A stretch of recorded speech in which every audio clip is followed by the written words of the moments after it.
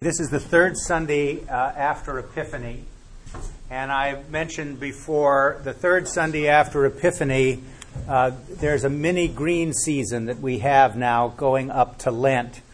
In the old church calendar, it was a season of pre-Lent, and we rightfully decided, gee whiz, Lent's 6 weeks long as it is, what do we need pre-Lent for? But some of the themes that come to us in the readings for this period do have preparatory aspects to them about the season of Lent. And the focus on the green seasons in this time of the year, just as the long green season that we have after Pentecost, is on the nature, cost, and the ways and the means of Christian discipleship. And today we have a subject raised which comes up throughout the Christian year, a lot in Lent, but also at other times, and that is the importance of repentance. And a lot of Christian caricatures that you see, preachers always preaching repentance, and there's a lot of ways in which that has been done over the history of Christianity, which is not particularly congenial for a lot of people. But I thought I'd say something to you about repentance today because the readings call for it, and so this sermon is kind of a ramble through repentance generally, and maybe some things that will help us come to grips with it. The biblical reading that I might focus on briefly as we move along is Jonah in Nineveh, or as we had at the 8 o'clock liturgy, in Nivea. But you know, there it is. You've heard me say this before. Repentance in the New Testament, there are two words that are used for that term in our language, English. The Greek word that is most common is metanoia, and the other Greek word that is used in the New Testament for repent is epistrophe. And both of them mean to turn around or to change. Metanoia means to change your mind. And epistrophe means to change your mind, but also there's an added aspect to the meaning of the word and its origins, which is to change your mind and then make it manifest in behavior. So that there is a way that you put this into your hands. So metanoia is the changing of your mind and your heart about this. Remember, a couple of weeks ago I mentioned that the newest information on the brain tells us that our thinking and our feeling happen simultaneously. So when you think about getting your heart and your head together, these aren't separate activities. They act together in unison. And in the Hebrew worldview, the worldview out of which Jesus came, and his followers, they understood the heart as the seat of the intellect. So that the thinking part was important, but also how we felt and how we used those aspects of our humanity to come to the deep things of human existence. So repentance has something to do with how we feel, but also how we think about what we feel. And how we turn around and change ourselves in some ways. Marcus Borg, who is fairly well known, some of you may have heard of him. He has written a number of books on the historical Jesus. He's a biblical scholar who teaches at, I think, Oregon State, whichever university is in Corvallis. I can't remember which one. Is it Oregon State? And he's a professor of New Testament there. His wife is an Episcopal priest. He said when he married her, he didn't have that outcome as something that was part of the plan. But he's written some very fine books, and for many people who are struggling with the idea of belief and whether it's possible and how to do that and coming out of, the old ways we've understood Christianity, he's been an invaluable resource to people to sort of come back and reconnect with the church. I don't agree with everything he says, but he sure is good. And he wrote a book about 3 years ago called The Heart of Christianity. And in this book, he wrote some things about repentance. And here's what he said. Repentance in the New Testament has an additional nuance of meaning. The Greek roots of the word combine to mean go beyond the mind that you have been given and acquired. Go beyond the mind shaped by culture to the mind that you have in Christ. So what he came to this quote that I have just read to you was a sort of preface to it of saying that most of the time people think about repenting as contrition, And one of the things that we struggle with in Christianity for a lot of people these days is the idea that Christianity has for so long laid a lot of guilt trips on people, right? And made us feel that I read from a famous Anglican evangelical an article about 2 months ago who said, if you don't tell people about their sinfulness and about to create a little guilt in them, you lose a substantial leg up with regard to how you can get people banked home to God, right? You got to tell people that they need a Savior. And you need to convict them of their sin. And you need to tell them that they need to repent and to turn their life around and to accept the salvation that is offered in Jesus Christ. In fact, it's the only salvation that's being offered out there, so you better get with the program. Well, clearly my experience as a pastor for a long time now has been not only is that a hard sell, some people just simply say, count me out. All right? Or maybe even in their worst moods, say to God, take your best shot.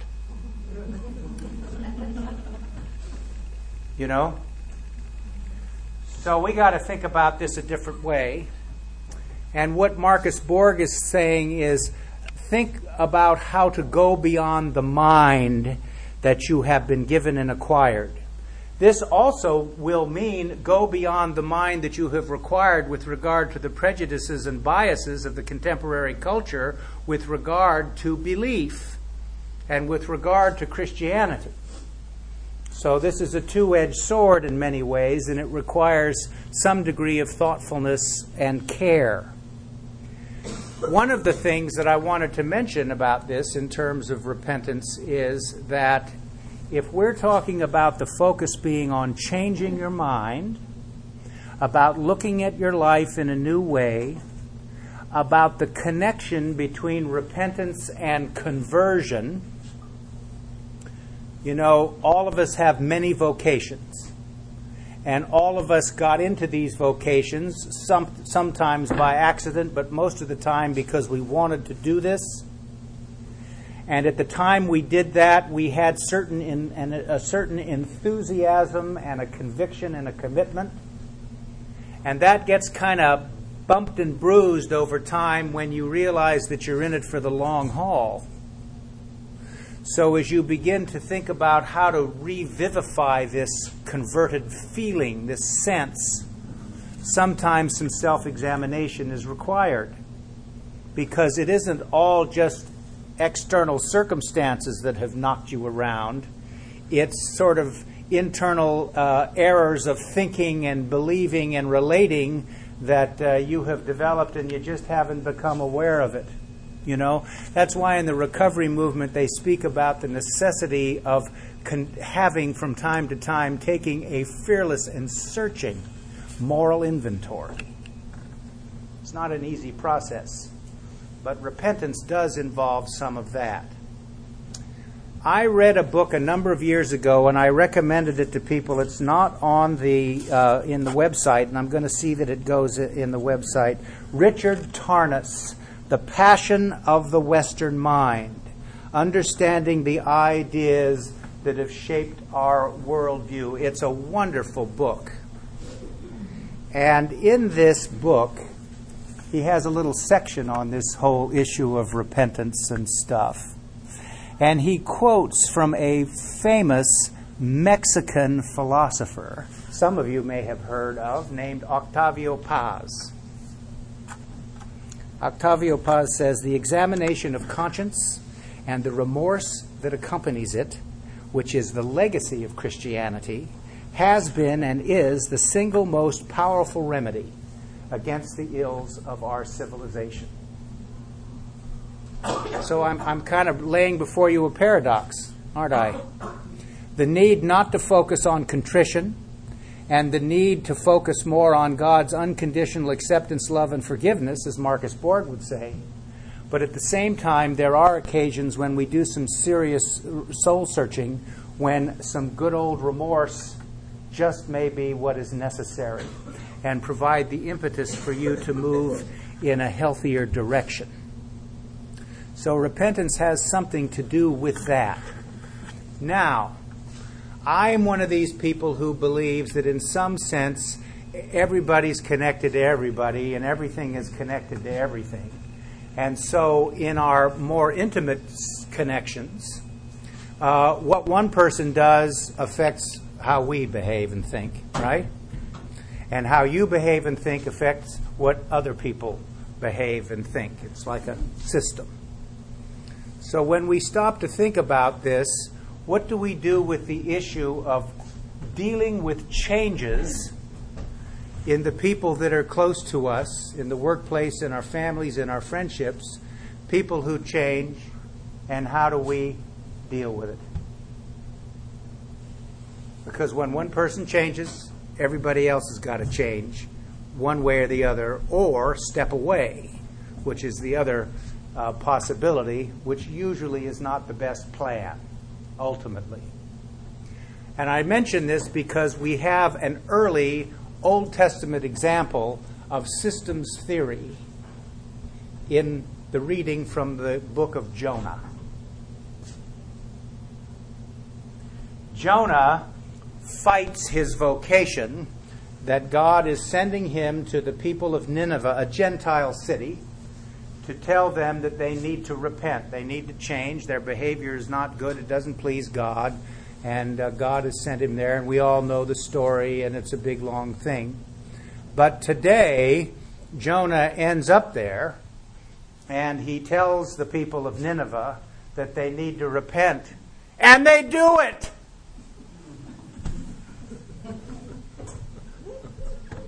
Hey, Roughhead! Hey, stop doing it. You know, I had a famous journalist when I was in Tucson, Arizona, Latin American, Gary McCoy. He says, you know, one of the ways to stop doing something is to stop doing it. And I don't know about you, but I spend a lot of my life fixing to get ready to stop whatever it is. So Jonah shows up, and the people listen. And they change. And God says, I'm not going to do then what I said I'd do to these people. God repented of his resolve to punish the people of Nineveh. Now, here's the thing. It's not in today's reading. Jonah is furious that they repented. They did. I mean, this said so many things. When I was reading it again this week, I also thought about, isn't this also something about getting what you asked for? And then didn't know. It wasn't, I guess, what I really thought. You know? People have changed. It also raises the question of when do you get to a point where you trust that the change of mind and the change of behavior and habits of someone with whom you're in relationship is saying they're going to change? And what do you do? How much of that do you trust? You know? So this also has to do with the fact that perhaps there may be some tools that can be brought to bear with regard to testing whether or not this might be trustworthy. But at the same time, it also is the issue of what do you do when people really do change? And what kind of change does that produce for you? How do you now have to conform to the change? You know? Most of us get used to dealing with each other in the usual ways so that things go smoothly, right? We grease the social skids, we do all this sort of stuff. Then when one person changes and our way of dealing and relating to that person now must undergo a change, it causes, as my grandmother said, tension. But she would always say, and when I was a little boy, I could never say, why can't you say that out loud? Tension. You know, it always had to be, well, there's... When you're 9, you're trying to figure out, what does she mean? Why did she say that? Well, you know, sometimes there's tension and plenty of it. So how do we get out the other end? And what we learn about that is something that the gospel gives us, and that is Jesus follows the guy who baptized him, John the Baptist, and preaches repentance. But he says that when that happens and you do that, the kingdom of God is near you.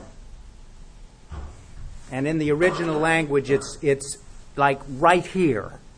That's what it would mean. And the importance of that is that if you do change your mind and you do develop the tools and the abilities to trust, the values of the kingdom now become part of healthy relationship and the movement towards wholeness that the kingdom of God promises to bring. You know, I've said this to you many times before. The kingdom of God, in Jesus' view, in the view of the early Christian church, was not somewhere else that was going to come here, or somewhere else that we had to die to go to, or that we could figure out to create some sort of little ideal locations where we would go to them and shut out the world. The kingdom of God is here. And so how do you and I now become instruments of God's kingdom? And how do we live into that reality that it's right here? So when you think about changing your mind and changing the mind that you have been given, changing the mind that you have been given by the culture, it may have something to do with standing always at some distance from the preconceived notions of the world in which we live. There's so many unexamined beliefs about things now that sometimes it might be important just to take a little inventory with regard to that and say, you know what, this just isn't something that I'm on board with, and I'm going to step away from it. And of course, when you do that, the other people who are invested in it or who believe it's essential are going to feel uneasy. And so what you and I need to do is to see that Christian people, as they begin to develop healthy habits of being and relating, sort of rebalance things. And everybody begins to say, you know what, it's better to be in a situation where we move towards greater health and wholeness. The process of conversion has these parts. Just, I'll tell you, this is $39.95 if you were in, seminary. A disorientation. If you read about it in the New Testament or you read St. Augustine or something, the first thing that happens to somebody who goes through a conversion experience, this can either be extreme or mild, it depends, and it may seem the language too strong. A disorientation. When that happens, to begin to think about your life and your personal history and to do some reflecting about it. And as you begin to do that, you realize that, maybe things aren't quite so bad and that there is the presence of the forgiveness of God and the mercy of God. And finally, the idea that as the result of that, you have been called now to change your mind. You've been called to begin to reorient your life in another way. Paul had this happen to him in a very dramatic sense. St. Augustine had it happen to him in a very dramatic sense. But you know what I'm most influenced by is when people have said to me over the years that this began to work on them in a slow and steady way.